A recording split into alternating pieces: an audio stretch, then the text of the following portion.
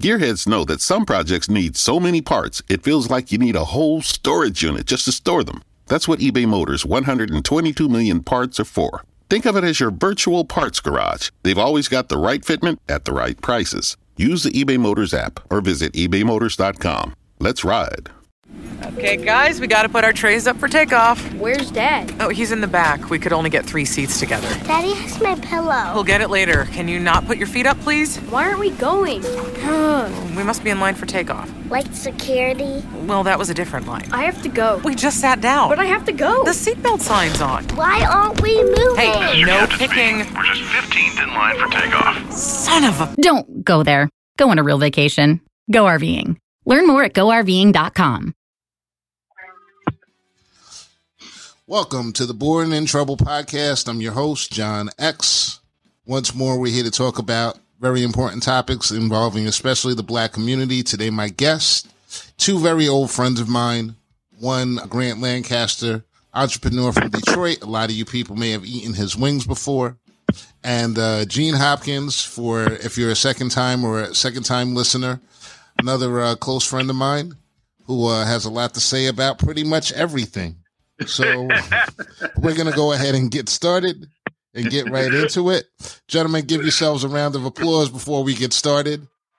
Yes, sir. Let's get it. There you go. Let's get it in. Make it good. We're going to make it good. We're going to make this one good. So as I was just telling you, gentlemen, I just got done recording a podcast. I'm trying to double up right now. It's 9:40 in the evening here on the East Coast. These guys are both very busy and don't have much time for a brother, because they're making money. But they were nice enough to come in and share some of their experiences in their lives. Grant, I'd like you to introduce yourself.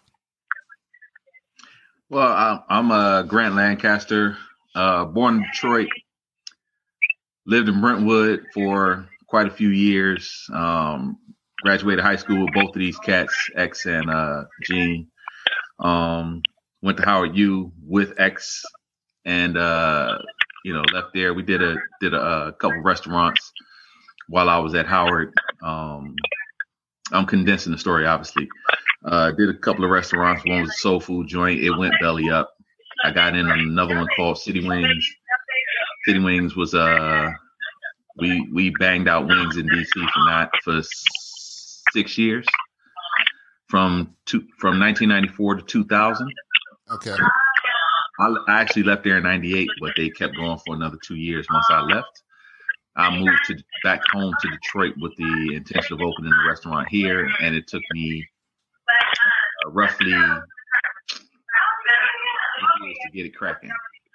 So City Wings in Detroit actually opened in 2010, and we've been going strong ever since. So we're actually 10 years in the game in Detroit right now. In that time, I also happened to get on the fire department. I got on the fire department in 2000.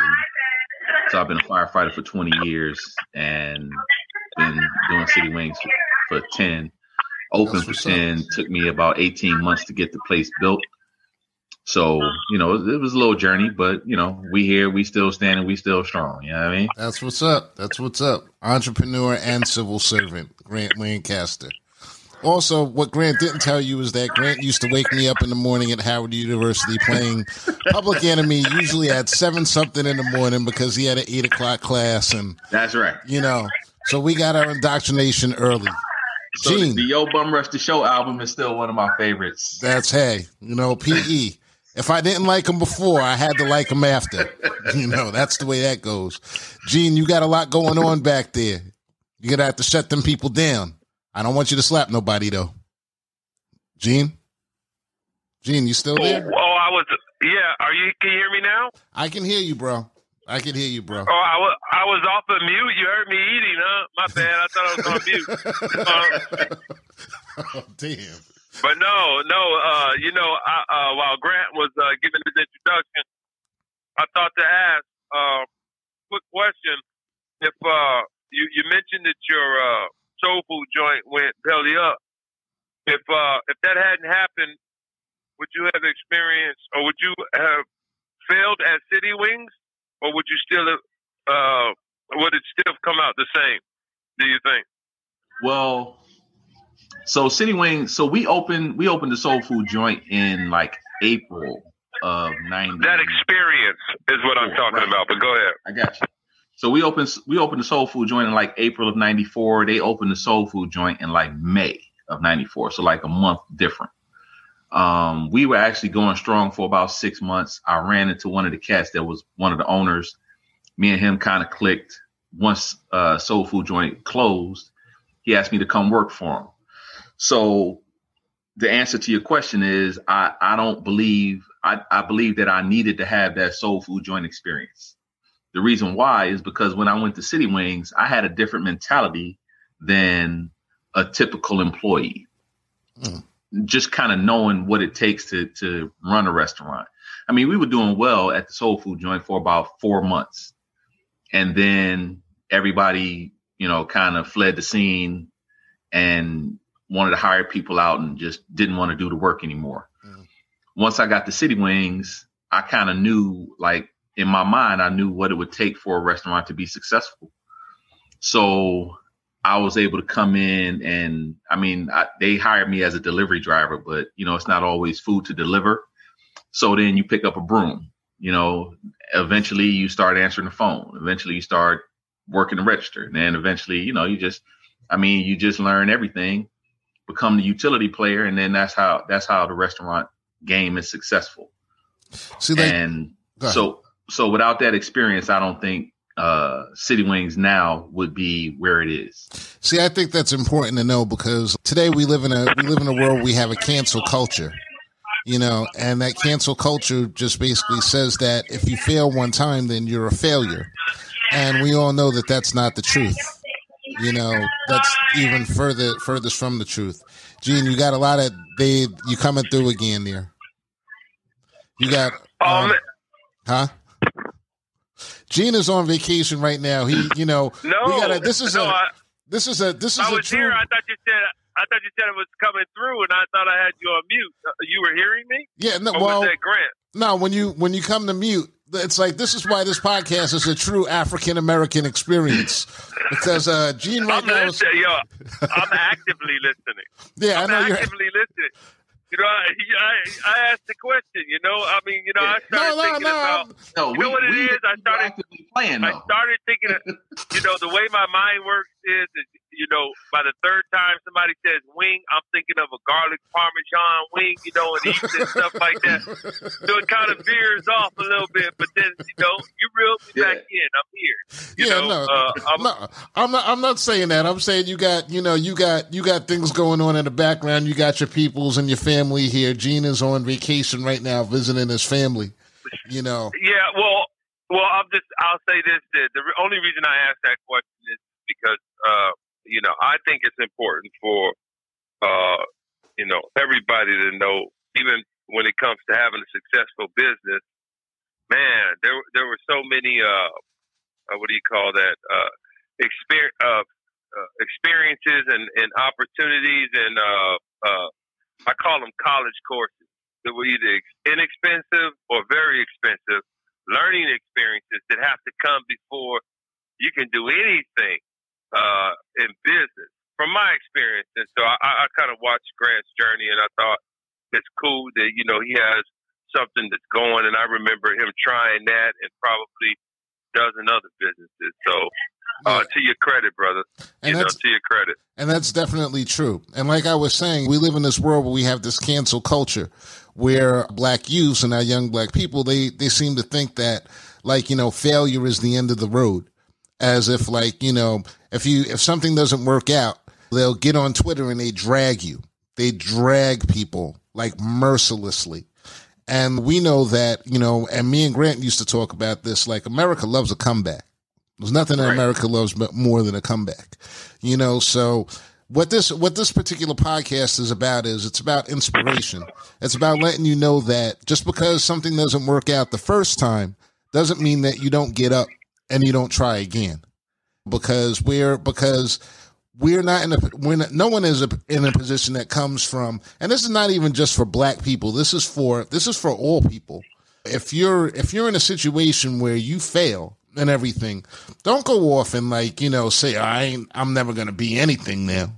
You have to get back up. You got to try again, and I'm sure like Grant, when that business didn't work out, I'm sure you took and knowing you, I know you assessed a lot of things that were going on and a lot of things that went wrong the first time. Oh yeah. Yeah. Even while it was happening, I could see it sliding down the hill. You know what I mean? So as I'm watching it go down, I'm like, okay, so this ain't something that we should be doing. This is not something that we should be doing. And you know what I mean? I'm seeing it and we having these conversations, but getting people to, I think a bigger part of it, man, is having the actual mentality to carry out what it is you're trying to do. Mm-hmm. You know what I mean? Like you have to be willing to make some sacrifices in order to be successful. Anybody can be ordinary, but you got to really do something to be extraordinary. Yeah. You know what I mean? You just walk the same path that everybody else is walking. That's fine, but you're just going to be ordinary, more than likely. Yeah. Right. I wasn't born, I wasn't born and grew to be 6'9". So being in the NBA wasn't my thing. I ain't real athletic. I mean, I could beat both of y'all doing just about anything. Sorry. No, we know that's a lie. Sorry. I remember that. I'm talking about, it was like watching slow motion basketball. Not live. But it was slow motion. It's like, man, is he ever going to get that layup up there? Yeah. Yeah, the man, and the man is talking shit to the MVP and the white letter award winner from Brentwood High School, 1987. But I'm gonna let you. Sure, Grant. But I mean, just real talk though, man. Like you gotta have a mentality, man, in order to advance past whatever the obstacle is. You can't get hung up. An obstacle is really just an opportunity.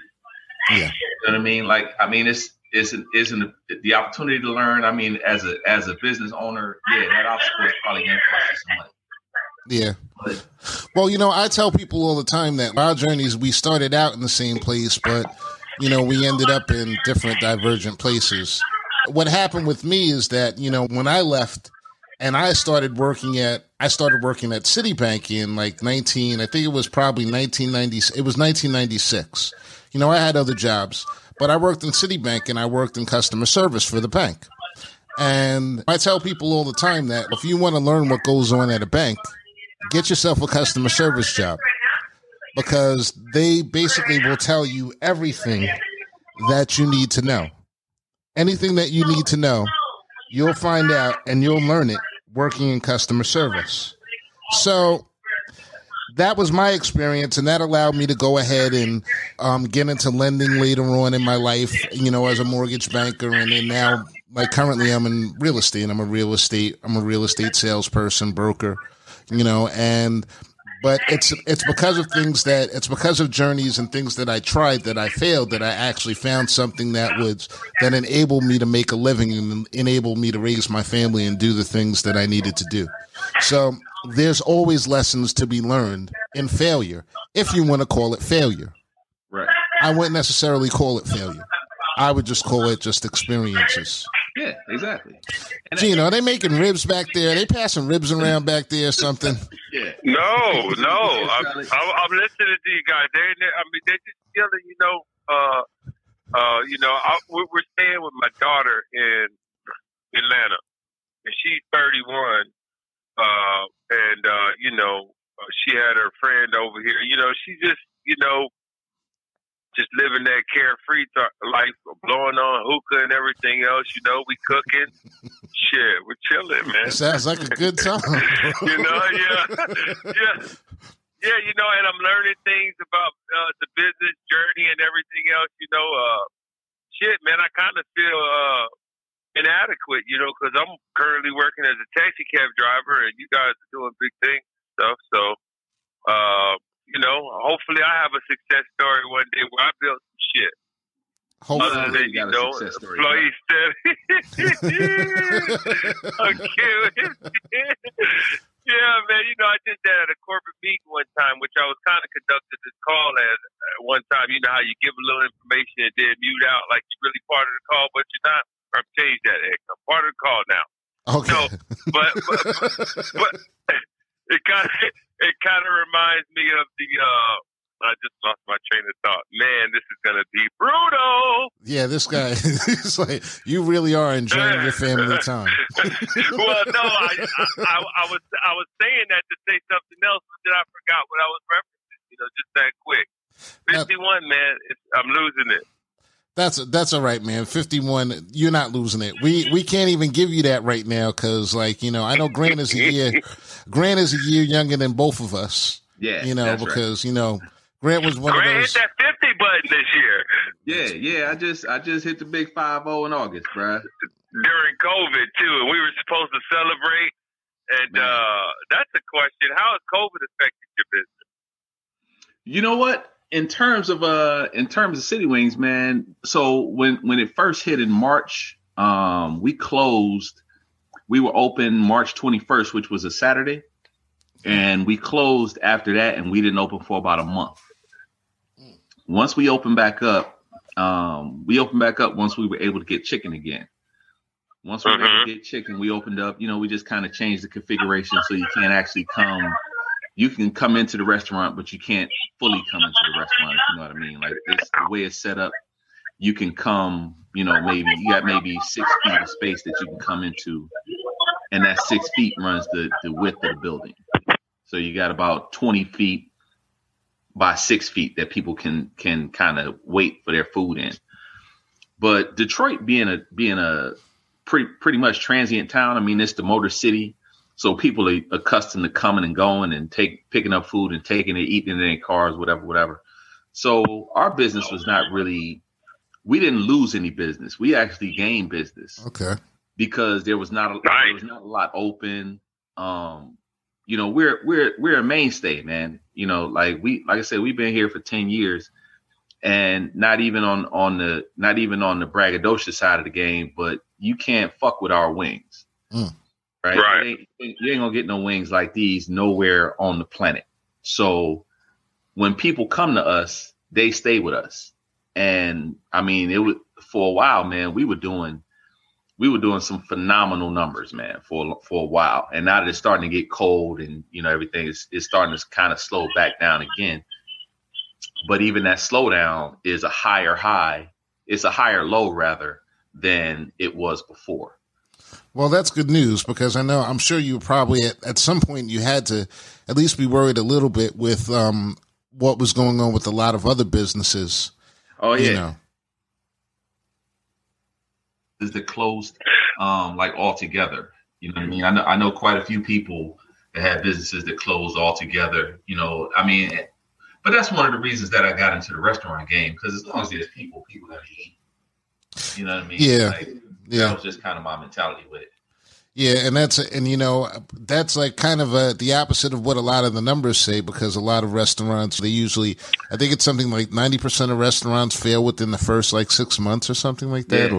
Yeah. Like I don't know what the numbers are either, but I know that initial 2 years is like the testing grounds. And I had these conversations, like I've done panels and stuff in terms of restaurants, and that, like, when you go to a bank and you tell them that you want to open a restaurant, they pretty much tell you get the fuck out. Because seriously, because a restaurant is probably going to fail. Yeah. You know what I mean? So they pretty much tell you to get the fuck out. When I was trying to open City Wings, man, like my credit score was like 800. I had $20,000 in the bank, and I went to my bank trying to get a loan, and they was like, for a restaurant, we can't help you, player. Damn, you said 800? Yeah, I was at 800, bro. So how did you eventually get around that hurdle? So talking to my mentor, like I had signed a lease on the place already, not having the money. Faith. Yeah. So I talked to my mentor, and he invited me to come down. He was living in Chicago at the time. He invited me to come down, and he had a little dinner party. You know what I mean? It was like 4 couples, me and my girl, and then another 3 couples. And we just talking shit. Like, they found out I was a firefighter, so they wanted fire stories and all that kind of shit.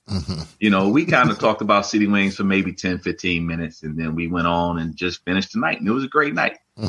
So, like, the next morning when I got up, he was like, yo, we got that money for you. What's up? Damn, that's what I'm talking about. Yeah. How do you know these? How did you know these gentlemen or people? So my mentor actually is married to one of my cousins, and the other two couples were his friends. I don't know those people from Adams, but you know, at that time. But they invested. Yeah, and he was like, "Yo, we gonna put the money together for you. You know, tell us how much you need, blah blah blah, and we gonna get it." That's what's up. Yeah, that's what's up. So I'm assuming these were all black people. There was so obviously my cousin is black. She's married to a white guy. There was a Spanish chick. Like, it was like just kind of a melting pot of people. It was America. So you're saying that your wings were funded by America. Yeah, right. It was like 4 black people, a Spanish chick, and like a couple of white people. You know, that's great. That's great, because it just like lets you know. It's like, you know, it's like pre-Trump. That's a pre-Trump financial success story. Right. You know, and like, go ahead. Side note, America is not a melting pot. It's a stew. There's a difference. Well, nothing. you know what I'm saying? Yeah. It's a stew. It has different ingredients. You know what I'm saying? Right. Yeah. It's not a melting pot. No, that's definitely true. You know, it's definitely true. It is a stew, and it's like you get in where you fit in. You know. Yeah, you know, that's how they trick us. They trick us with that melting pot scenario. You know what I'm saying? Well, you know, like you have to be willing to be tricked by. You have to be willing to be tricked by that, like, you know, whole melting pot like thing. It's, you know, you know, we all graduated from the same place, the same school, and I always found you guys like interesting because, like Grant said, like you were really raised in Detroit. Yeah, you know, you came, I met you in like 10th grade. Was it 10th grade or 9th grade, 10th grade? And Gina was the same thing. You were all over. You were an Army brat, and, you know, you spent most of your time in Compton, No. Well, no, I wasn't an Army brat. I was in the Army at one time as an adult. I was never an Army brat. Yeah, I grew up in Compton until I was 12 and then moved to Brentwood. Okay. All right. So, but I was in a different section. I went to South where you were at what? At West East. Or East? Yeah, I was at East. Okay, yeah. right. And then we met up at the 10th grade center. That's where, you know, we started interacting when y'all wanted to jump me. You don't remember that? But I do. Hold on. That was actually Mr. Brooks. That was actually Mr. Brooks, and he's not on this one. When somebody lied on me and said I had a gun or something, you guys had half a Brentwood waiting up at the high school for me. I think I remember something like that. Nah, I don't think it was that extreme, but you know, well, you know what? Maybe there was something with the gun, and maybe there was some, like, you know, but like, you know, even that story tells a difference between like that generation and this generation, because I remember that whole like conflict and, like, you know, the whole thing, and like, you know. Like me, I wasn't a tough guy, you know what I'm saying, per se. But like, you know, I always, and y'all know, y'all my boys and everything. Y'all my boys now, you know. I'll get it in for y'all. Yeah. You know what I'm saying? I'll get it in for y'all. You weren't an instigator. You were tough, but you weren't an instigator. Yeah. An initiator. Right. I'll get it in for y'all now. I won't scared. You know what I'm saying? But I remember that. And then I remember, like, you know, confronted. It wasn't even you. It was somebody else. And it was, I'm going to have to cut that name out because, like, you know, he don't deserve that. But at that point in time, when we had that confrontation with him, I remember looking at him and I was like, man, this dude is just not, he don't want it. He don't want nothing to do with it. You know, so no, you know, no, and I was like, you know, maybe this is just all wrong right here, you know, whereas somebody it else was wrong. It was, yo, let me tell you something. You want to know what? It was over a girl, and Rob started this shit. It was over Teresa, somebody, I don't know, some girl, either Dana or Felicia, I don't even remember, or maybe Teresa Gray. But Rob was somebody said, you know, we were so silly. You know, kids are so goddamn silly. Mm-hmm. Somebody said something, and there it was. The beat was on. That's always the story. You know? That's all, yeah, and that was it. And but, you know, knowing me, I was a big time shit talker, so I wouldn't even doubt if you know, if you know, it was all me somehow, because you know, I just know that. What you mean was? What you mean was a big time shit talker? Yeah. Well, I'm sorry. I had no ability to back it up back then. All I could do is try to outsmart your ass. You know what I'm saying? You can't do when you're not looking. Yeah. Well, in hindsight, that was probably bad planning. But But we was a lie. Yeah. Yeah, but we had those confrontations. We had that conversation, that confrontation. And then it was like almost immediate. It was like, you know, I remember me and Rob saying like, man, there's no problem with these dudes. And like, I didn't hold any grudge against any of y'all, you know what I'm saying? And it's pretty much obvious that y'all didn't hold anything against me, because we're having this conversation now. I'm more angry at Grant for playing Public Enemy at 7:00 in the morning to this day than anything else. But, you know, I think we had an equal share of asshole moments. Oh yeah, we 339. Well, we definitely did, because you know what, I never took it.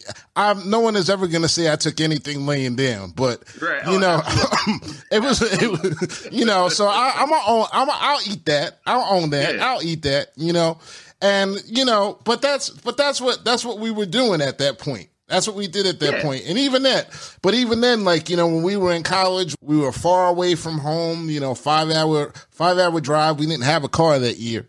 I didn't get my car to the second year. So it's like, we had to rely on each other. Yeah. You know, a lot of times. And a lot of that conflict was really born out of what we didn't have as opposed to what we did. Right. And we got through that. And it's kind of like a microcosm of the Black community. We're always at each other because of the things that we don't have as opposed to the things that we do. And the way that we got through that year was by relying on each other. Right. Well, the thing about it, though, is that even when we was beefed out, right? Mm-hmm. Even when we was beefed out, we wasn't never like wholly beefed out. Mm-hmm. You know what I mean? Like we might have been on some fuck you shit for a couple days. Mm-hmm. And then it was all good again. You know what I mean? Like, like we knew when we came in that we was team. Yeah. You know what I'm saying? So that bond right there, it wasn't going to be broken regardless to what internal conflict we may have amongst the three, because everybody was always in our room. That's true. That's true. Everybody was always in our room, so we were kind of the united front. Yeah. At least in front of everybody, we had that united front. And that now once the door closed, we might be fucking talking all that fuck you shit. But we had that united front. It's so just like when the football players ran up in Drew trying to snatch people out. Yeah. When they came up to the third floor, we wasn't having none of that. Nah, none of that. I met them at the door. Not none. I met them at the door. I still remember that. None of that shit. Yeah, I still remember that. Yeah. Yeah. They said they would. But that's how we got down. You know what I mean? Like we family. I don't care what goes down with anybody in my family. And that goes for most of the cats on third floor Drew. You know, third floor Drew, without a doubt. You know, because I remember that. I met them at the door, and I was like, they were like, "Yo, we coming in here, and we coming." I was like, "Nah, no, you're not." Yeah, and they were like, and that, you know, and that was, nah, no, you're not, and everything. They had us outsized, and they had us outnumbered, you know, and, you know, cats was drunk, And that's what started it all anyway. Right. You know, Right. you know, one drunk cat yelling out the window. And, but like you said, we fam, and I still talk to them dudes to this day. I was talking to Tracy, you know, just last week. He's still crazy. Right. You know, from time to time, I talked to Gino once or twice and everything. And like, you know, Nigel, and like, you know, that was what we went through, you know. Tone and Supreme just left Detroit. Like they was in Detroit like a month ago. Okay. Yeah. Yeah. So, We chased the women together. We all still team, man. Like Yeah. that bond ain't breakable. Yeah, but you know the difference. But the difference is like, you know, even that incident though, that tells the difference between what's going on. Like nowadays, you know, I don't understand. Like, you know, we understood that we were in a different fight, and we were in a different fight culturally. You know, that was the time when A Different World came out. We had the Cosby Show. And like, right. You know, that's still crazy to this day. Whenever I see episodes of A Different World. Did you have a guppy cut too? I didn't have a guppy cut. I was never down with that. I mean, Gumby. I'm doing Gumby. Nah, man. Okay. I've been a bald head. I've been a serious bald head pretty much most of my life. You know, you were a Caesar man in high school. Yeah, that's right. And then I remember when high school pictures came up for senior year pictures, and nobody told me, and that was the one time I had an afro. So I'm like immortalized with an afro. You know what I'm saying? So that's you know, that's still disappointing me to this day. But you know, we lived a different culture. We lived a different life. You know, when I watch A Different World, the first thing I think about is Third Floor Drew. Yeah, no question. First thing I think about is Third Floor Drew. And, you know, the fights that, as compared to the fights that these people go through, these kids are going through now and everything, it's like, to me, it's like, I don't understand where our messages and our life got so lost in the mix. You know, it seems like even Black Lives Matter, for example, I'm going to bring that up. Black Lives Matter. Like, I've always hated that fucking slogan, you know. I really do. I hate that shit. Because I feel like if I got to tell you Black Lives Matter, it's like I'm like acknowledging to you that Black lives don't matter. And I've heard different takes on that. And on that name. But to me, it's like, I just want to say, like, motherfucker, what do you mean Black Lives Matter? I know I fucking matter. You know? But so the way I look at us as Black folks in America, we have been a powerless people for a long time, and we've come up in that powerless nature. You know what I mean? So when you come up with a phrase like Black Lives Matter, I mean, I get it. You know what I mean? I understand what you're trying to say, all of that, but it's coming from a position of you know, subservience. Mm-hmm. It ain't coming from a place of power. You know what I mean? Like, and that's I think that's what you're saying when you don't like the phrase, is that it's weak. Yeah, it really to me it really is. And it's like I look at all these things that these young people are doing, and these, like, a lot of it is empowering. But then when it goes back to Black Lives Matter, I'm just like, what if they added at the end of Black Lives Matter? So change the whole grab. What? Yo, can you hear me? Yeah, we can hear you. We can hear you. I just have one question. If they added the phrase "motherfucker" to Black Lives Matter, motherfucker, would it be a little bit more palatable then? Well, for me, probably yes. You know, because like I said in my first podcast, they've been calling me the militant since I was, like, you know, in 10th grade. So I would pretty much start everything with motherfucker, you know, and then go from there, you know, but, right. Yeah, I just can't get behind. It's like the movement. It's like, I don't have to be a part of the movement because I am the movement. We are the movement, you know? Right. 89, you know, we were protesting. I sat down. I was like we were protesting, like, you know, Lee Atwater being put on our board of directors back then. And, you know, little disclosure, I wasn't even registered for school at that point in time. My parents had financial problems. I had went to see the dean of the business school the week that we took over the administration building. Right. Okay. To get a special exemption because I was still going to my classes at that point in time, to get an exemption to allow them to enroll me like a month and a half into the semester. And then they took over the A building. But to me, it was much more important to me to be a part of that protest because of what Lee Atwater represented with those Horton ads that he had put out about the furlough. He was just basically spitting in black people's faces. He was saying that, like, you know, he was like the imagery that we see today that's like thrown out there all the time at us about how, like, you know, we're so dangerous just for breathing. It was so important for me to be a part of that at that point in time that I showed up anyway. Yeah, I mean, but so here's the you can't bring back you can't bring back an age, right? Mm. So like they had the biggest movement was probably in the 60s, right, with the Panthers and all that. Yeah. Right, Malcolm X, King, you know, the whole shebang bang. Everybody was, you know, blackly beautiful, the whole nine. Mm-hmm. So we get that, and it dies out. Move up to the 80s, right? You got squashed. That comes. That movement is strong, but it's not as strong as the one that was in the 60s, mm-hmm. right?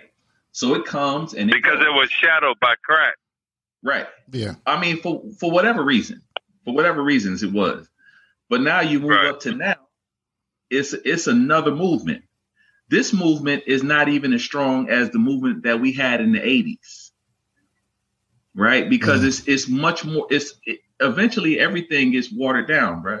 Yeah. You know what I mean? Like I don't know, Grant. I think now the likelihood of something, you know, changing, world changing, or culture changing, or something massive, the likelihood is a much higher percentage right now. I think, you know, even if the collective is watered down compared to the collective in the 80s or the 60s, there's more power available now.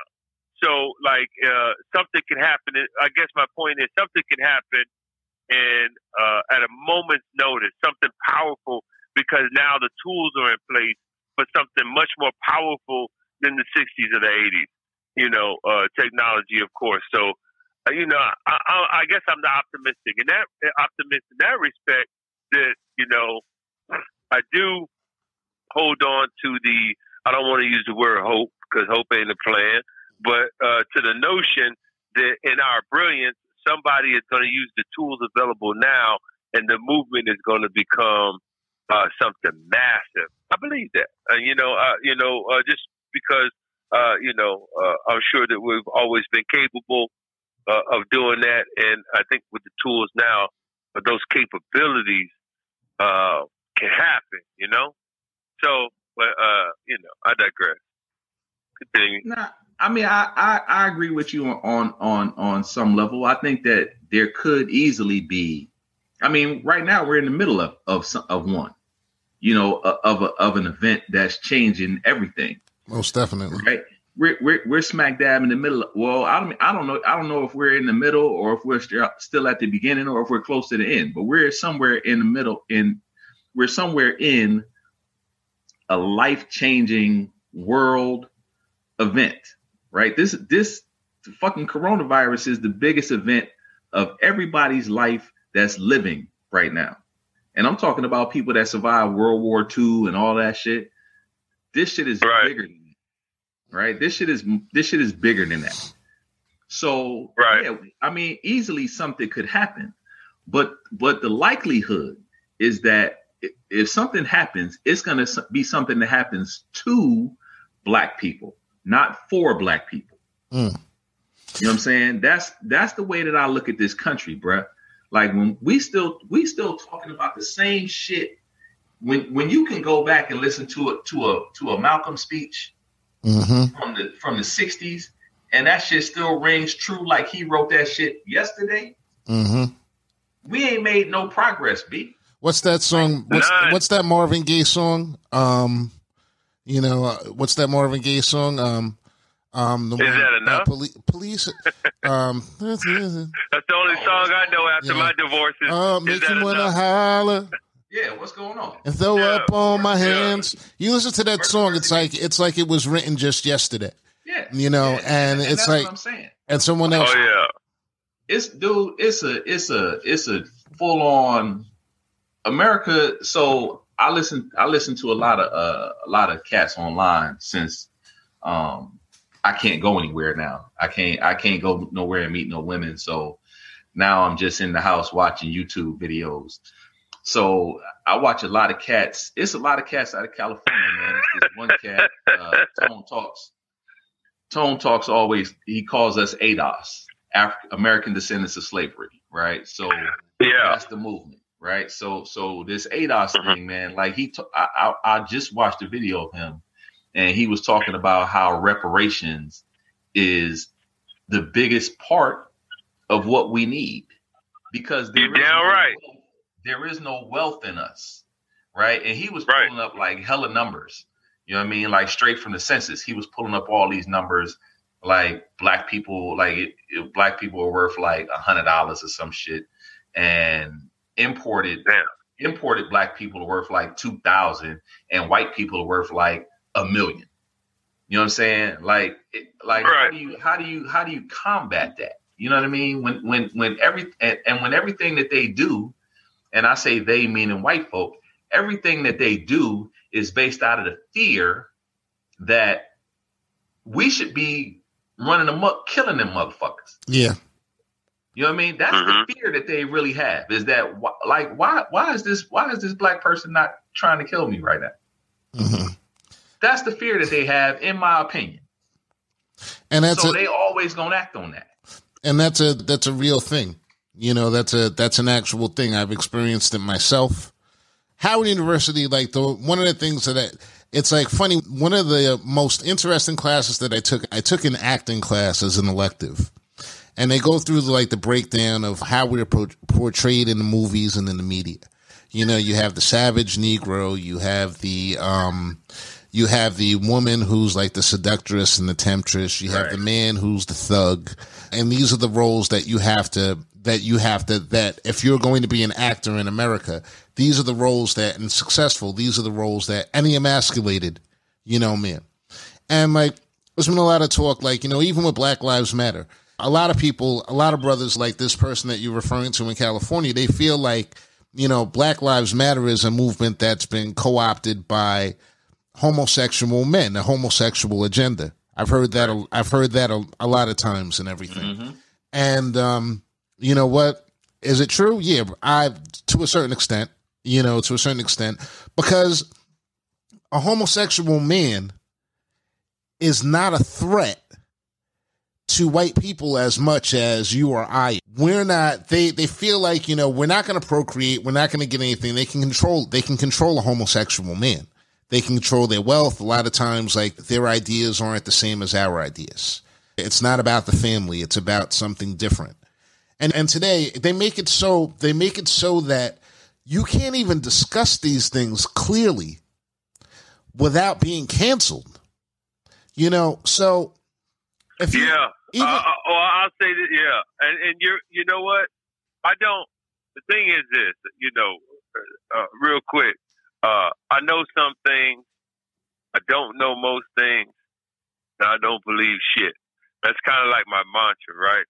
So, based on what I know, factual history, I can say that is not beyond the scope. No one can say it's beyond the scope what you're saying, or 100 other variations of what you're saying. So, yeah, anybody who knows factual history has to consider what you're saying. Has to consider every what they call conspiracy for continued oppression. And that makes a lot of sense. I was just having this discussion with my grown kids. Like I was saying, I wonder if it's something I lack that can't be comfortable with male sex scenes on TV, black male sex scenes on TV. Some of these series I'm watching, that curveball just comes out of nowhere. I didn't even see it coming, you know.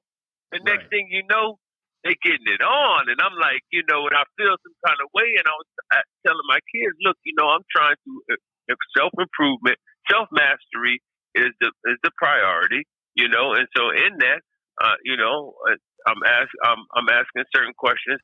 Is it a deficiency or something that needs to change within me because of, you know, my admitted intolerance and stuff, or is it really something that's natural and should be natural within me to feel that way? You know what? I'm going to expand upon that a little bit. When we talk about American culture and American popular culture and television and things of that nature, there were times where a black man and a black woman making love in a movie was something that would garner that movie an X rating or an R rating. If you have anything that's too explicit, you know, that was an R or X rating. Because they were taking that off of the table. You couldn't show love to a woman. You couldn't show love to your woman. They didn't want to show you. They didn't want to show us as being like in love with black women. They needed to show us. But if you want to have a black man hitting a black woman, pimping her out, that's an acceptable. That's an acceptable thing. Right. So I think that from your perspective, Gene, what you're saying is like you're seeing that gap. Maybe there isn't anything wrong with seeing, like, you know, two men kissing on TV. That's a moral thing. That's something you have to decide for yourself. If you want to see that, or if somebody wants to see that, they want to promote that, then that's up to them. Personally, it doesn't bother me personally, because it's like it's not my world and everything. But I don't have to necessarily, like, you know, surround myself with that. I don't have to, like, make that a part of everything that I do. But the reason why it's so upsetting is because they completely and totally skipped over that whole other part where I was showing love to a black woman. And that's where that disconnect comes in. That's where the confusion comes in, I believe, is because of the fact that we weren't allowed to see that. And when we were shown that, it was like put out to us as an anomaly. You know, A Different World was an anomaly. That's a show that's like, we lived that experience, Grant. We lived that black experience. Absolutely. And everything. But the rest of America was looking at it like, that's not fucking what I know. Like, that's fantasy. That's fantasy. I just got into an argument. But they was exploiting the shit out of it and making money like they do all things. Exactly. Sure. You know, I just had a conversation with this dude today it's like, I really stay away from Facebook now. I stay away from those arguments and all that other stuff. But these Trump guys and them being all upset about this election and everything, you know, they just don't get that. Motherfuckers just don't like him. The same way people went out and they jumped in their trucks and they had rallies and everything. There's motherfuckers sitting at home that are saying, you know, I'm tired of these motherfuckers jumping in their trunks and having their rallies. So I'm going to go out there and I'm going to vote against them and make sure, to the best of my ability, I'm going to do everything within my power to make sure that this ends like right now. Not now, but right now. Right now. But this cat was... And they barely got that done as far as percentages. They barely got it done, but they got it done. But, you know, I'm discussing with this dude, and I didn't mention anything about race whatsoever.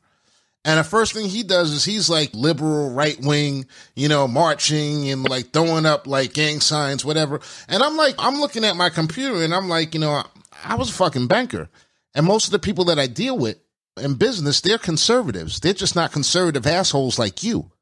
And they're not talking about the things that you're talking about. They have their world, they believe in their shit, and I don't live next to them, so they don't have a problem with me. But these guys do, and everything. And I'm explaining to this guy, I'm like, well, look, y'all moved to Brentwood, but my parents bought their house in Brentwood in 1967. There weren't no black people in my neighborhood. It was all white people. I had to deal with people whispering. I had to deal with all different types of stuff. When I was in classes and I was the best student in the class, they were appalled.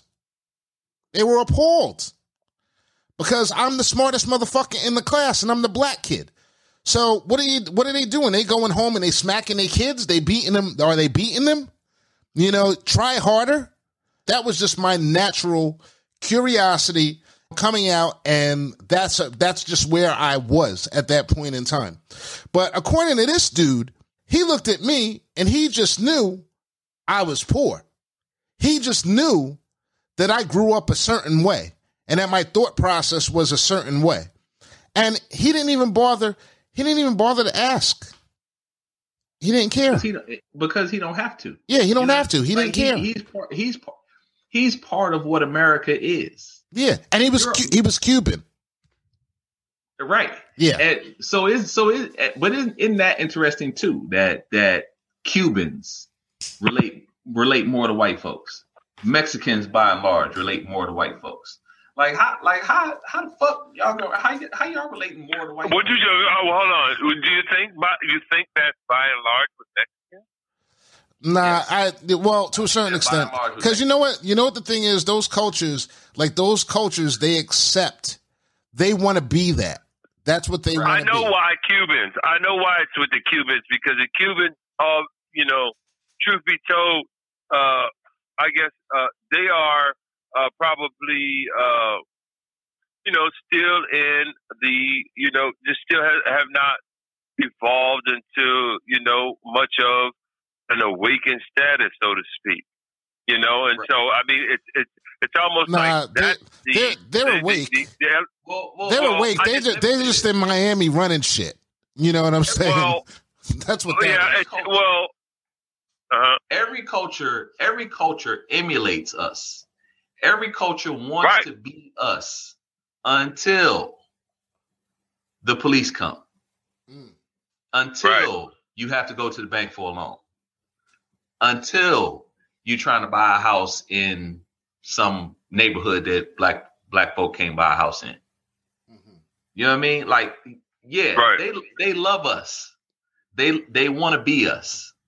They wish that they had the power that we have. But they don't. That begins with the white culture. And so I think with the Cubans, it's a desire. It's what we've seen over and over again in our own culture. It's a desire to assimilate to the point of, okay, I am going to be on their side, as if I am them. And you were right in that, there are a lot of Mexicans that feel the same way that I see here in California with Trump's flags and everything else. And it's like, okay, you know what? What it tells me, I mean, what it seems like to me is, okay, I'm throwing in the towel. I didn't create this mess. I'm not going to stand against it. I'm going to, force assimilation on these motherfuckers. Right. But, I'm going to be and that's, when you say you were protesting, that's where I was in life, X. But I said that on the last podcast we had, that, there was a time where I was like, F what everybody's saying. I'm going to assimilate into this world and climb the ladder and, and show, I guess, I don't know if I was trying to prove that there actually was a greater good in man, so to speak. But that's where I was. And that's where people are. And people decide to stay that till they die. And, the elderly Colombians and this, elderly Mexicans and stuff that fought that joined the U.S. military and, have some types, different symbols of patriotism to hold on to.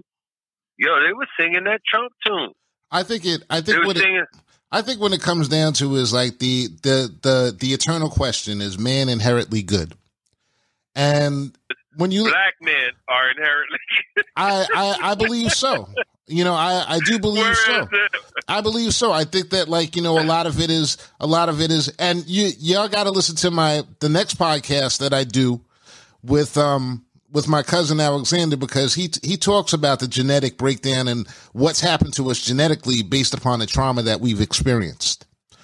And, well, Go ahead. trauma I'm a is late real, dude. bloomer, but I know that Grant read the book Destruction of Black Civilization. I would have to assume that because he's a reader and he Yeah. probably was into, so that I'm telling you, I just read that less than a year ago, and really, that is the number one summary of things that I can reference, that I've read, this and that. Like, I can reference that for just about any situation Everything. or problem that exists today.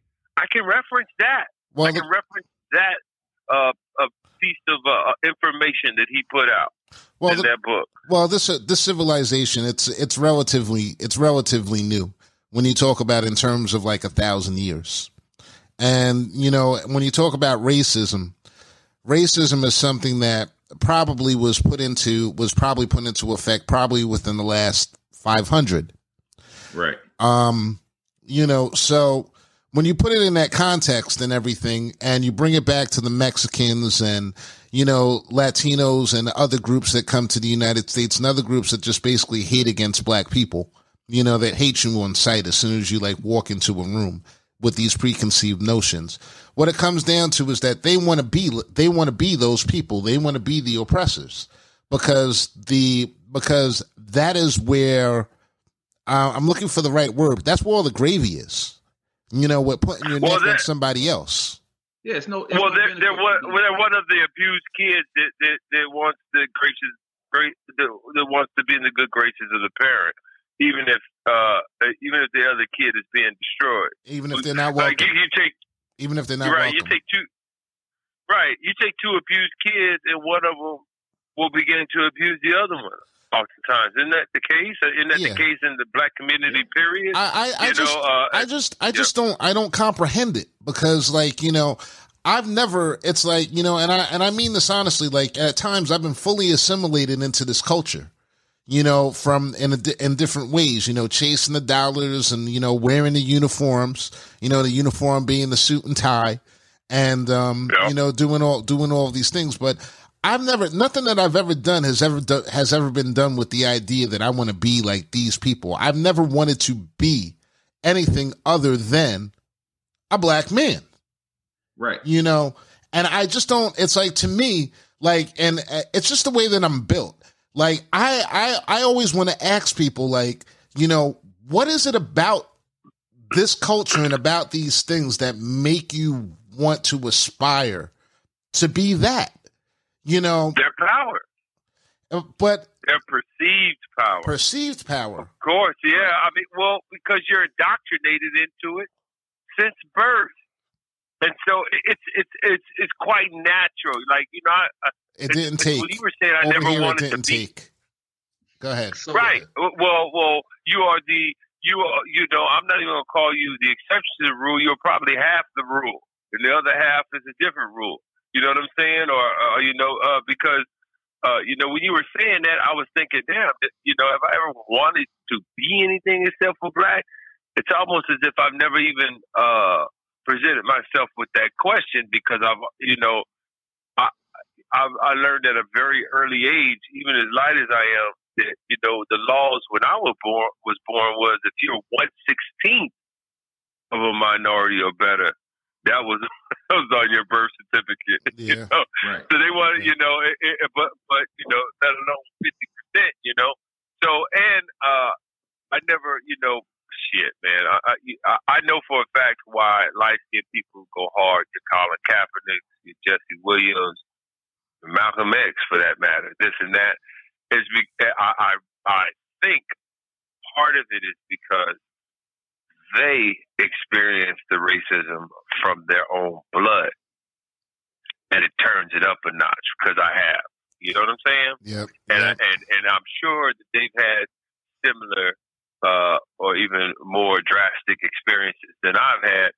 And so when they talk, and then when I talk, and then people look at me puzzled and be like, "Hey, your mama white?" Like, damn, man, where's your head at? It's almost as if I'm, that's pearls before the swine to that person that asked that question. But what they can't resolve, or what what they don't understand is that, look, man, even if I was a 25%er or, a 10%er, yo, if I identify with that and if culturally I show any examples of that, that's what I am in this country, shit, whether I want to be or not. That's the truth. You know what? That's You know what though? So, Yeah, that's a good point. And you know what? Our hour is up, so I'm going to wrap. I'm going to wrap this segment of it. And the reason why I say this right now is because I always have to say this because we're going to go into overtime. We're going to continue this conversation for a few more minutes. And I'm going to bring this in. I'm going to do like Kanye in this shit right now. You know, if you're losing your high, this spoke again. Because this conversation drew it right out of me, boy. I got serious. My dude. Yeah. My dude. Yeah. You know, this culture that we live in, you know, culture on the whole. I want to talk about COVID for a second because, like, you know, I'm a big believer in spirituality, and I'm a big believer that things happen for a reason. You know, I got a brother who I'm trying to get to come on to the show. He's more solid in his beliefs as far as what COVID is, that this was something that was done in a lab in China, and that these are effects of some other like sinister plan and plot and everything. And I don't necessarily disbelieve that. Right. The population control agenda. I don't necessarily disbelieve that. But what I will say about this COVID is that everything happens for a reason. And I've never seen anything that man has tried to put out there to try to control that hasn't gone awry. And basically what went awry with us is Donald Trump. You know, he just doesn't give a fuck. Biggest narcissist in the world. And he's more concerned with his own wealth and his own problems, possibly staying out of jail, possibly just his legacy to his dying day. He's an old guy. He's old. You know, you can wake up any morning and he can be gone. You know, he can be gone. And that'll just be it. But with the COVID thing, back to the COVID thing, we have all been indoors for over a year now. It's been a little bit more than a year now since this COVID thing came up. Do you think that there's anything like, do you think there's any spiritual connection to this, that maybe it could be a writing of the sails of the world, for example? Well, hell yeah, all of that. But, you know, of course, spiritual could mean 1,000 different things depending on who you ask. But I think it's all in line and all consistent with some of the excellent documentaries they have out on the deterioration of, you know, the earth, i.e. the forest, i.e. what the forest does, i.e. the animals in the forest, you know, the ice cap, this, that, and everything else that you know, I don't think it's coincident that, you know, the timing of everything. But as far as a puppet master pulling the string, like I said, I know some things. I don't know most things. I don't believe shit. So I'm not going to take the time to believe that person exists. But I will say, based on the evidence, I need to be listening. What do you think, Ray? You know, factual, you know? So it's funny that Gene says that, because I'm a firm believer that just like we live on the planet, there's millions of germs or whatever that live on our bodies as well, and we have white blood cells to fight them off when we get some sort of infection. Bruh, COVID might just be the planet's white blood cells, Doc. Yeah. Like, just it might like the planet may need a purge, man. Like, and that's real. Purge us. Now, do I believe? I don't know that I believe that it was. I mean, it could have been made in the lab. I don't know. You know what I mean? But to X's point, you know, even if it was made in the lab, it went sideways. Yeah. And now we got what we got based on the planet needing what it needed.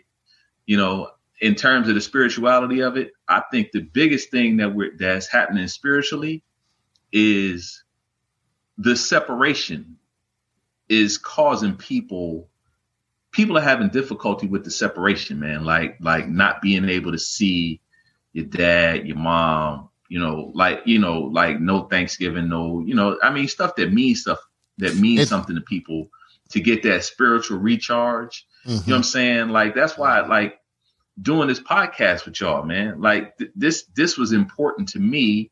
I mean, we just talked, when did we talk about this, on Saturday or something? Yeah. We talked about this on Saturday, and I'm like, all right, shit, let's do it. When are we doing it?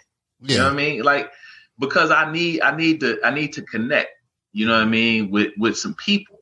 Yeah. And you can't get that anymore. It ain't the same. And I'm as a firefighter, I've been going to work every day. I ain't missed no days of work. Not one. So I'm still out there with people. You know what I'm saying? But the connection ain't nearly the same. I got the 6 people in the place that I work, and that's it. It ain't no connections anywhere else. You know what I mean? So you don't have a whole lot of energies to draw from. My lady taking a lot of classes about mental health and the pathways that the brain builds up, and the difference between what was going on with this generation, with the computer generation, the Twitter, the Facebook, the TikTok, all this other stuff, and the lack of connection. I always see it as a lack of connection, because when we wanted to go out, we went out and we met. When we got laid, we had to have skills. You know, we had to talk to that woman. We had to convince her. We had to smile in her face. It won't no Facebook thing. Won't no pics you were going to send, and none of that other stuff. Yeah, you went out. Left, swipe right. Yeah, exactly. It was none of that stuff. We had to actually like connect. So with all of that these people have grown up in, I find it like really odd that the fact that this disease and the fact that everyone is locked up is the one thing that's taking people and putting them over the edge mentally. Because we were living in a world, in a system where those connections, where people weren't talking and everything, people weren't conversing, and they weren't getting together socially the same way that they normally have. It's already changed our pathways mentally, the way that we think, the way that we interact, all that stuff. And you're right. You know, with the podcast, that was one of the reasons why I started the podcast. Because like I'm sitting around and I talk to Gene from time to time. I talk to Rob from time to time. I talk to some of our other guests that are coming up. I've got a really great guest set up for January. He can't come on now. I can't say why, because we can't blow it up, because it's like it's something serious with the system. But and I have these great deep conversations with y'all over the phone. And I just wanted to share those conversations. I just thought, like, you know what? Sometimes I would hang up the phone. I'd be like, damn, you know, I wish I would have recorded that, you know? Right. And it also like, it gives us an opportunity to connect. This podcast is nothing more than me doing what I would normally fucking do, you know? Right. Like, seriously, like, you know, real talk. It's me calling up my friends and having conversations honestly about things that we can't talk about honestly, you know?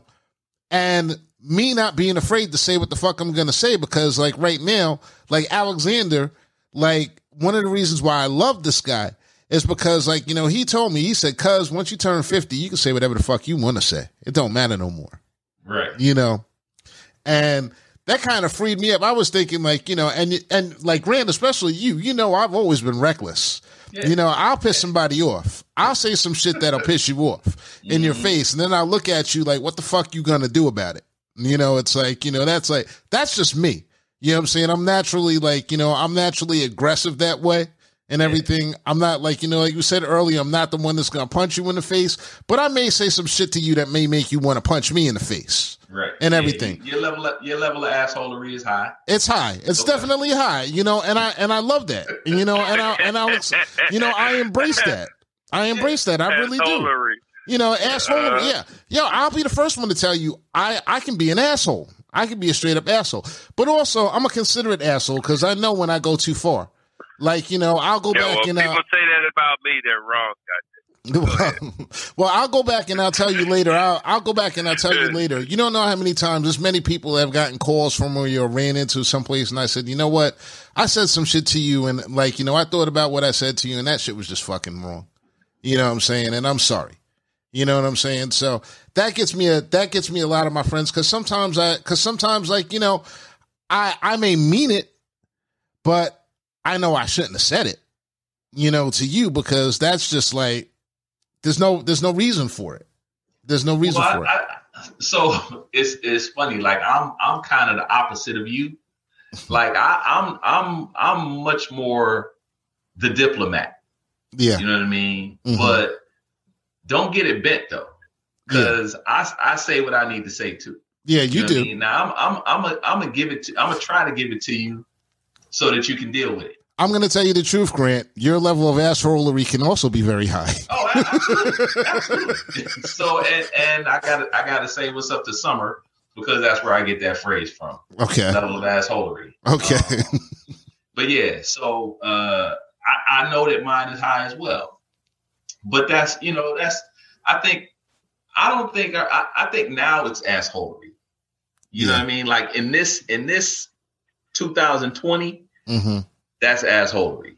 Yeah. Back in 87, Mm-hmm. that was just life, man. Yeah. You know what I mean? Like there was no questioning what my parents used to tell me. So they gave it to me directly. Yeah. You know what I mean? And that's what I do. I give it to people directly. I don't feel like I should have to sugarcoat it. Yeah, it's like, this, like the term snowflake that everyone uses right now. When people try to call me snowflake, I'm like, do you know who the fuck you're talking to? Like What? me? Snowflake. Me? And I thought that was a white girl. That's a Yeah. that's snow. I never knew that it was. I that's never knew there was anything except for a white girl. that's Snow Bunny. Oh. That's Snow Bunny. That's a pinky toe. All right. Well, that's a different Pink conversation. toe, snowflake, gray girl. Yeah. But I thought it was, my bad. All right, What's a snowflake? Yeah, What's but a snowflake? they snow. say an Oreo. They say like the stuff like like you're gonna melt, and I'm like like motherfucker, I'm a black man I in don't get America. that. What do you mean? Yeah, what do you mean? Sell out? Is that the same thing as a sellout? No, they call it, they say snowflake. They say like they're like you're black, you got this liberal snowflake thing going on. I'm like, I'm black. Those two things, that's like an oxymoron right there. You know what I'm saying? How the fuck can I? Mutually exclusive. Exclusive. Yeah, so I was a snowflake on the Oreo side of the game. I didn't put it like like that don't even make sense. Yeah, to me it's like I'm just like but what it is those are people casting their own aspersions upon me. And upon Pretty much. That's exactly what it is. Yeah, because what they say is like when they say something, it hurts so much. It hurts so much to hear these things that we say that they just can't deal with it. And they want to like say something. Motherfucker, I done heard it all. You know what I'm saying? I done heard it all. Whether it was true or whether it wasn't true, whether it was deserved or whether it wasn't deserved. But I don't have the luxury of being a snowflake, because I've got to get up. I still got to do the job. I may say some shit to you as another minority that could be completely and totally off base and wrong. And you can go up the chain and everything, and you can get me thrown out of there, right? You do the same thing to me. Them motherfuckers tell jokes and they have donuts and they laugh about it. Right. So to me, there's just certain things that you can't ascribe to a black person in this country. Yeah. You know what I mean? Like racist. In this case, snowflake, like that don't. It doesn't make any sense. Yeah, you can't even ascribe that to a black person in this country. No, because I mean, like seriously, dog. Do you realize how fucking hard you got to be to be a black man in America? Yeah. And to make it to 50. They wouldn't last a week. Hard as fucking bricks. Most of the motherfuckers wouldn't last a week. They wouldn't last a week.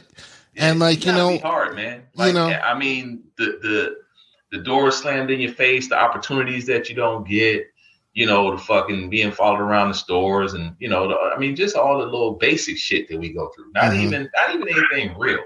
Mm-hmm. Just the basic, trying to make. I got a question. I got a question before I forget. So you said, I always laugh when you say that because you always got funny questions. Yeah, when they experience. Well, you gotta love this one.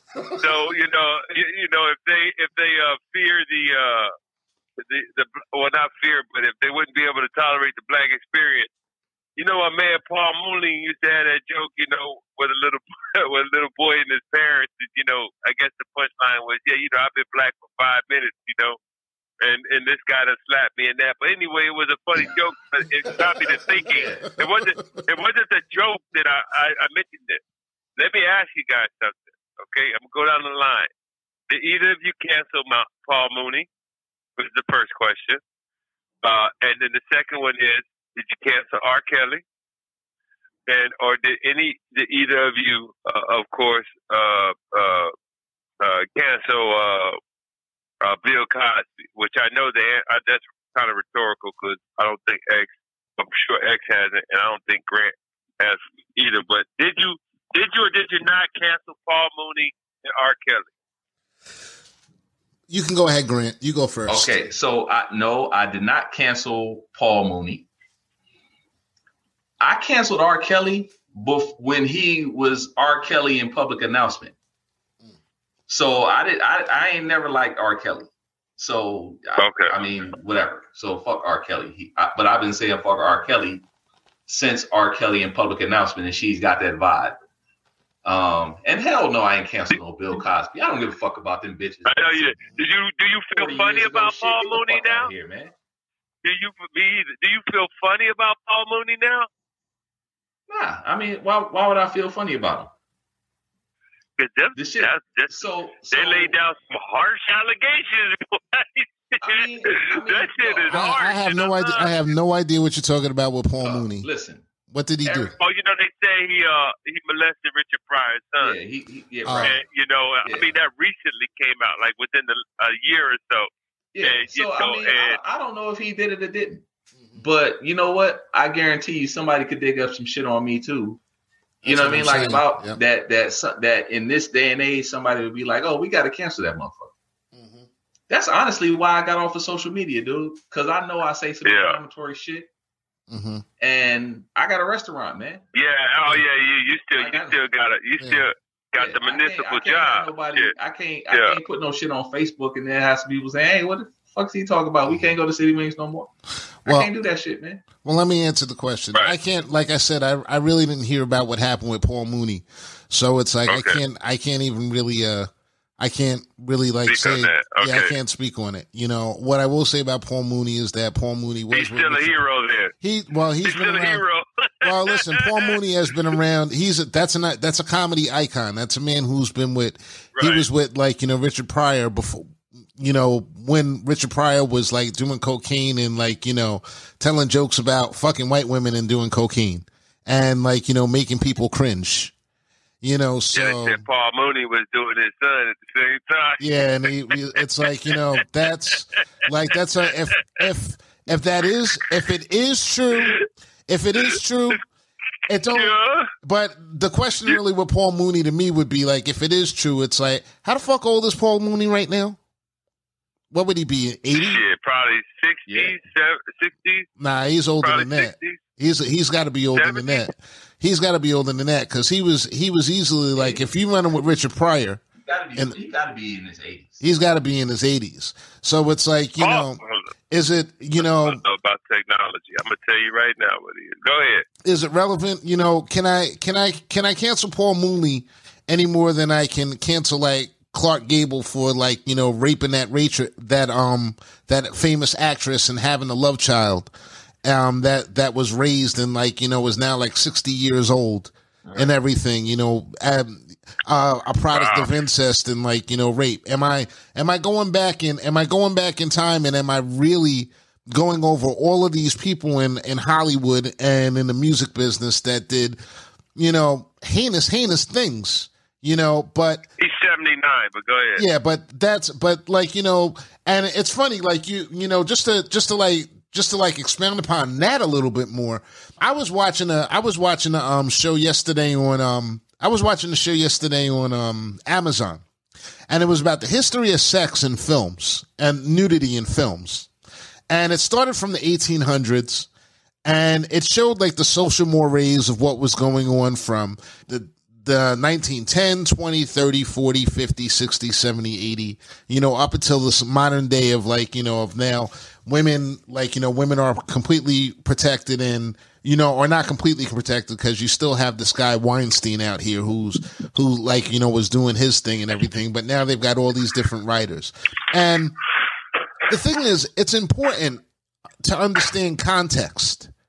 Because, like, you know, in the 1920s, they had all these girls that were like, they were working at the studios and they were wearing no clothes and all this other stuff. And these were hard times where these people were basically singing for their supper. Okay. You think that these women weren't enduring all types of things at that point in time? They're not living at home with their mother and father. Mayberry is a place on fucking TV. That ain't reality. Reality is like, you know, reality is like, you know, honey, you want to be in this chorus line? Drop your knickers. That's in 1920. Your knickers. Okay? You know. Knickers. Knickers. That's right. Knickers. You know what I'm saying? That's right. That's the context of the world. And everybody thought that was okay. At that point in time, there was no protection with it. Is that right? Is that wrong? No. But do you throw out everything from the 1920s, from the 1930s, the 40s, the 50s? Do you throw that stuff out too? Nah, you don't do that. You know what I'm saying? Nobody's doing that. So then, you know, you go to, what was the other person who was besides Bill Cosby? R. Kelly. R. Kelly. R. Kelly. Yeah. I ain't fucking with R. Kelly. You know what I'm saying? I've been not fucking with R. Kelly since the music business in the early 90s and everything. And I heard the stories about R. Kelly going around, like, you know, popping up, all the stuff that you seen in I don't have to get into it. All the stuff you seen in the documentary. I heard about that shit back then. Okay. I won't fuck with R. Kelly then. I don't play R. Kelly music. I won't fucking the R. Kelly, won't none of that shit going on over here. And like, you know, and I would tell people, I'm like, yo, listen, you know that this dude is doing this shit. You know, you can't, if someone comes up to your daughter, a 35-year-old man comes up to your daughter and does X, Y, and Z, you know what I'm saying? You can't say shit because you support R. Kelly. This is just like, this is a moral decision you have to make, you know? Let that motherfucker go to Argentina or South America, someplace where 13-year-old girls, when they have quinceañeros and they're women at that point in time. But I'm not for that. I have a daughter. I'm not feeling it. You know what I'm saying? Bill Cosby, I'm with you, Grant. Fuck that. I ain't canceling Bill. You know what I'm saying? Bill has done too many things for the black community. This man was fighting for the black community when the black community wasn't fighting for itself. Okay? I'm just not. And also, in context, you know, you look at these movies in the 70s and the 60s when Bill Cosby was coming up. This is what these people were doing. They were doing Quaaludes. Oh, she's passed out. So what are we going to do now? Oh, so now we're going to have a good time. You know what I'm saying? Right. This was like written into their scripts. So now you want to move to 2020. Now that you want to buy an NBC, you want to go back and you want to put him on blast for something that everybody was doing. Now, it goes back to what your mom says. You know what I'm saying? Is everybody's jumping off? If you jumping off a bridge, is everybody else jumping off a bridge? You jumping off the bridge? Nah, I'm not jumping off a bridge with everybody else. But also, I think that it should be fair and it should be equal. So nah, I ain't fucking canceling Bill. Bill, we good. You know what I'm saying? You need money in your commissary, you hit me up. I got you. He don't need no money, though. That man's still a billionaire. That's why I offered. You know. Yeah, man. But I was just curious because we were having that discussion at the house, you know, about canceling folks and, you know, who we cancel and this and that and everything else. But, Black people, you know, to tell you the truth, man, I have Step in the Name of Love on my playlist, but you know, I always with guilt push fast forward every time it comes on, but I haven't deleted it from my playlist because I really love that song, man. Yeah. Well, you know, you can listen. Separate. I can compartmentalize. Yeah, I'm gonna give you a pass and a break on that one because, like I said, if we were to go through all of our playlist and everything, we wouldn't have shit to listen to. You know what I'm saying? If you're a white boy and you love rock and roll, and like, you know, that's another thing. Like, I just love music. You know what I'm saying? I listen. There's times when I put on the rock stations and I rock out. You know what I'm saying? I know all my shit. You know, and these motherfuckers. I like classic. bro. Yeah, the classic rock especially. That's what I'm talking about. Right. And they're telling stories about fucking 14 and 15 and 16-year-old girls. Yes, sir. You know, all day long. Who is? All of them. Led Zeppelin now? All of them. We gonna come around with some Puerto Rican girls that's just dying to meet you. Oh, Yeah. to meet you. Oh, that's that's on my playlist, man. Yeah, Mhm. That's on my playlist. Come on, son. So like, you know, so it's like, you see, and this is why this podcast is something that I wanted to, you know, because we got these people trying to censor. They're not just censoring these words and these thoughts. They're censoring like culture. These are things that we have to determine for ourselves. Because you think that you tell somebody not to talk about it, that means that they're not going to do it. It just means that you're allowing them to sweep it under the rug a little bit more. We have to be able to talk about this. We have to be able to talk about the feminization of black men in our community. Get me started, dude. You know what I'm saying? We have to be able to talk about all these different things that go on in our community without, like, you know, listen, just because I talk about the feminization of black men, that doesn't mean that we're gonna hang up from this, like we're gonna, you know, cut off from this podcast, go out and grab some bats and go and beat us up some, like, you know, beat some people up. You know, that's not happening. Yeah. You know, I know that ain't happening for me, boy, because I'm talking I'll be sleeping about 20 minutes. Go ahead. you know what? I'm telling you. You know what? And on that note, I'm going to put us all to sleep because you know what? We've gone on for an hour and almost an hour and a half right now. So, you know, I'm going to give the official thank you right now. I'd like to thank Grant Lancaster for showing up. Grant, give yourself a round of applause. Thank you, brother. I appreciate you having me, man. And I'm actually getting a text right now from Teresa Gray. From who? From Teresa Gray. Teresa Gray. I ain't heard that name in a long time. The crowd. That's the crowd. Tell her I said what's up. Tell her I said for sure. And you know, all I could do is share my story. There you go. And Gene, and on that one, Gene, we all we got. Gene. Come on, I love you. There you go. There goes some applause for you. There's some applause for you right now. Before we get off this podcast, man, Mm-hmm. I just got to say, man, like, first of all, I love y'all both, man. Like, for real. And I'm gonna tell y'all this story, man. Like, I was sitting around on that work couple weeks ago, and Flavor in Your Ear comes on the radio. Okay. And I'm talking to my man, my boy J-Mo, Chauncey. Talking to Chauncey in my office, man. We talking about like the time that me and Craig went to Wine Dance Day and saw Rakim. We just started talking about all these stories, man. And I just fucking started crying right in the fucking office, man. Like, just thinking about this brother, man. So I just wanted to acknowledge, man, like, man, I missed the shit out of Craig Mack. And we went through this whole podcast and didn't even talk about it. Yeah, well, you know what? We'll bring you back, and, like, you know, big shout out to Craig up in heaven. We love you, bro. You know, yeah, man. We love you, bro. And once again, I'm going to sign off. I'm going to say thank you very much from the Born in Trouble podcast. I'm sure that this podcast will get me in a lot of trouble after I post it. You know, especially if some people. Yeah, you know what? You can edit out some of the first part when I was still loopy. Okay. Okay. Well, you know what? Nah, I'm gonna leave it alone. I'm gonna leave the joke alone. It's too easy. It's too easy. I know. I laid one up for a rim shot and everything else. Okay. There you go. But thank you, brothers, and definitely, like, it's all love, and I definitely appreciate it. And Grant, we have to do this again. We got to have you back again too. Yeah, man. Anytime, Doc. You know I'm always in 100. Definitely. You know, all right, maybe gentlemen.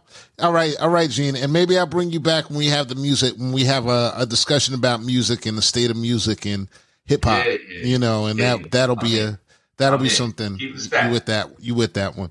So, you know, thanks a lot, guys, and thanks for all the listeners to the Bored in Trouble podcast.